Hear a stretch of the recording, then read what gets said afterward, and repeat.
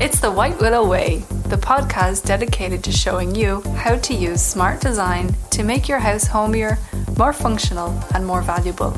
Here's White Willow President Daniel Ott. Today we're going to talk about corners. What can I say about corners? There's so many different ways we can take it. We can talk about how people used to frame and before there was insulation, and now we can't get insulation into those corners because there's an impossible way to get into it. We can talk about tiling yourself into a corner and you can't get out until it's dry. We can talk about hardwooding a room in an old home that's not quite parallel walls, and you start parallel to one wall, and when you get to the other corner, you end up with little triangles. We can talk about the exterior of a home, and if you only have four corners, you basically have a box, and there's no aesthetic beauty to it. We want to add corners to something like that, which adds roof lines, which adds angles, which just makes it look more beautiful from a curb appeal aspect. We can talk about how in new homes, even new homes, I don't understand how HVAC people have not figured out how to aesthetically pleasingly add ductwork into a home. And you get all these stupid corners inside of a living room where the ductwork is running from the basement to the second story. And it just looks absolutely terrible.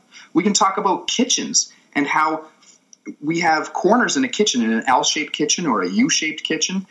And people have tried for years to design things that make these corners more useful. And the only thing they've done is spend people's money, because nothing they have done has made it any more useful than it was before.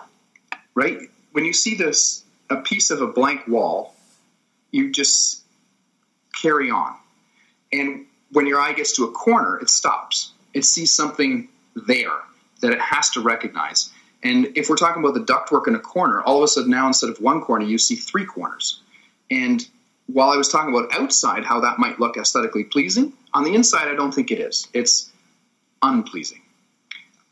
When we talk about walking around in a room, you don't actually walk into a corner because people don't walk in angled lines. They kind of curve around, if you will. The old story about Jesse James would never sit anywhere but with his back to the corner. Are there some people who like having their back to the corner? Is that something you have to factor into design? That comes into effect sometimes. A corner couch. Oddly enough, though, you don't put a corner couch directly into a corner because then it doesn't look very good. We often set them off with a table in between that and the corner. However, a recent kitchen I designed, we have an L-shaped bench. And when you're in the crook of that L, you have full ocean view out of that kitchen. So that's a point in time where you do want to sit in the corner. How often, when you go into a house and look at a previous design, how often was the corner clearly just an afterthought? They throw something in there. They throw a vase or a 2-foot vase or something in there and go, okay, we just can't deal with this. Here it is. Yeah, I see that a lot. I'm thinking also fireplaces. People throwing them in the corners. You get the corner fireplace, which people thought was a great idea because it ate up that corner that was useless. But that corner fireplace takes up so much more room than it would have on a flat piece of wall that you've essentially eaten up more of the room. You've made more of the room useless than there was before. And you're right, that factors into a lot of things. That corner bathtub even. I don't know if you can picture one in your mind, but when people build these spa tubs, they like to put them in a corner, and then they like to eat up 25 square feet of space that could have been, or more, that could have been only half of it used. And it's just ugly. And by the way, no one puts spa tubs in anymore either. How about, I guess, in the kitchen, some people want to put a range in there, then the venting, some people put a Lazy Susan in there. That, again, sounds like it's kind of patchwork. Oh, my goodness. You mentioned kitchen, and what came to my mind was the kitchen or the corner sink. Have you ever seen one of those? Absolutely ludicrous. You have to wedge yourself into the corner of the, it looks good. It looks like it's a good use of space. But then to actually use a sink, you've got to wedge yourself into the corner of that countertop. And you get bruises on both hips trying to use the sink. But you also get one bowl on the left, one bowl on the right, and in the middle is this big waste of space. And if you want to talk about Lazy Susans, that's wow, let me get into that one. So you've base cabinets. You've got a corner, And everyone thinks, well, what do you do in a corner? You put in a Lazy Susan. And for those of you who can't picture a Lazy Susan, it's basically two shelves on a spinny rod. But in order to spin, it has to be round.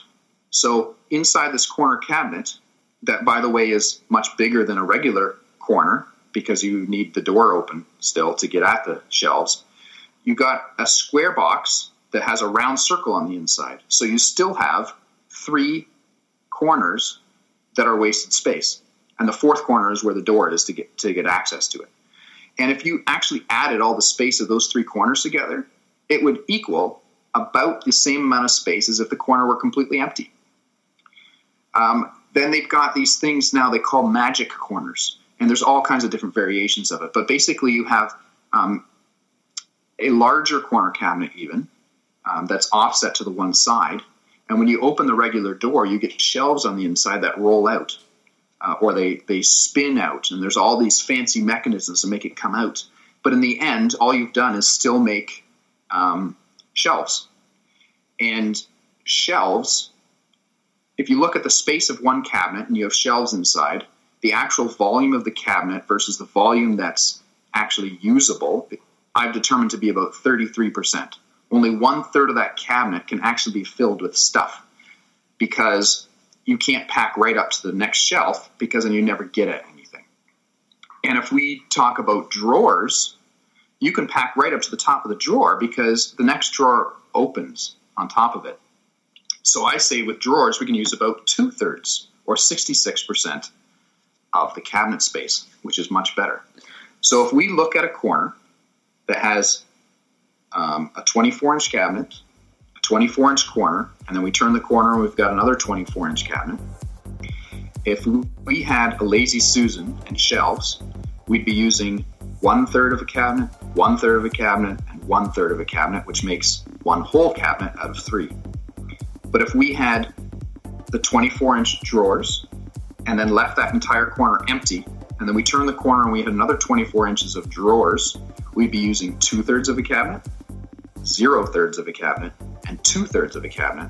And instead of one full cabinet, now we're using 1 and 1/3 cabinets. So that is a better use of space, and it's much more cost effective than all these magic corners they've made. Now, is that a tough sell? That is a tough sell. But once I explain this sort of thing to people, they usually can get around that. But I'll even take it one step further. Instead of leaving the very corner blank, why don't we take that 24-inch drawers and spin them around and shove them in the corner, and then we leave the next space blank. So instead of our countertop actually meeting in the corner, on the one side, the countertop runs right into the corner, and then we have a 3-foot space before the next countertop starts again. And so this means that our cabinets are not actually touching each other. There's a space in between that you can walk in. And if we can orient that to be on an outside wall, we can add another window into the kitchen. Sometimes I've put a whole door into the kitchen that goes out onto a deck. So we can get a whole lot more functionality and use out of the space by trying to think about things in a different way. But oftentimes when I've designed a kitchen, we've actually completely moved the orientation. Oftentimes in an older home that wants a kitchen renovation, the kitchen is off to a corner where you can't see much, and it's wherever the dining room table is that has the view.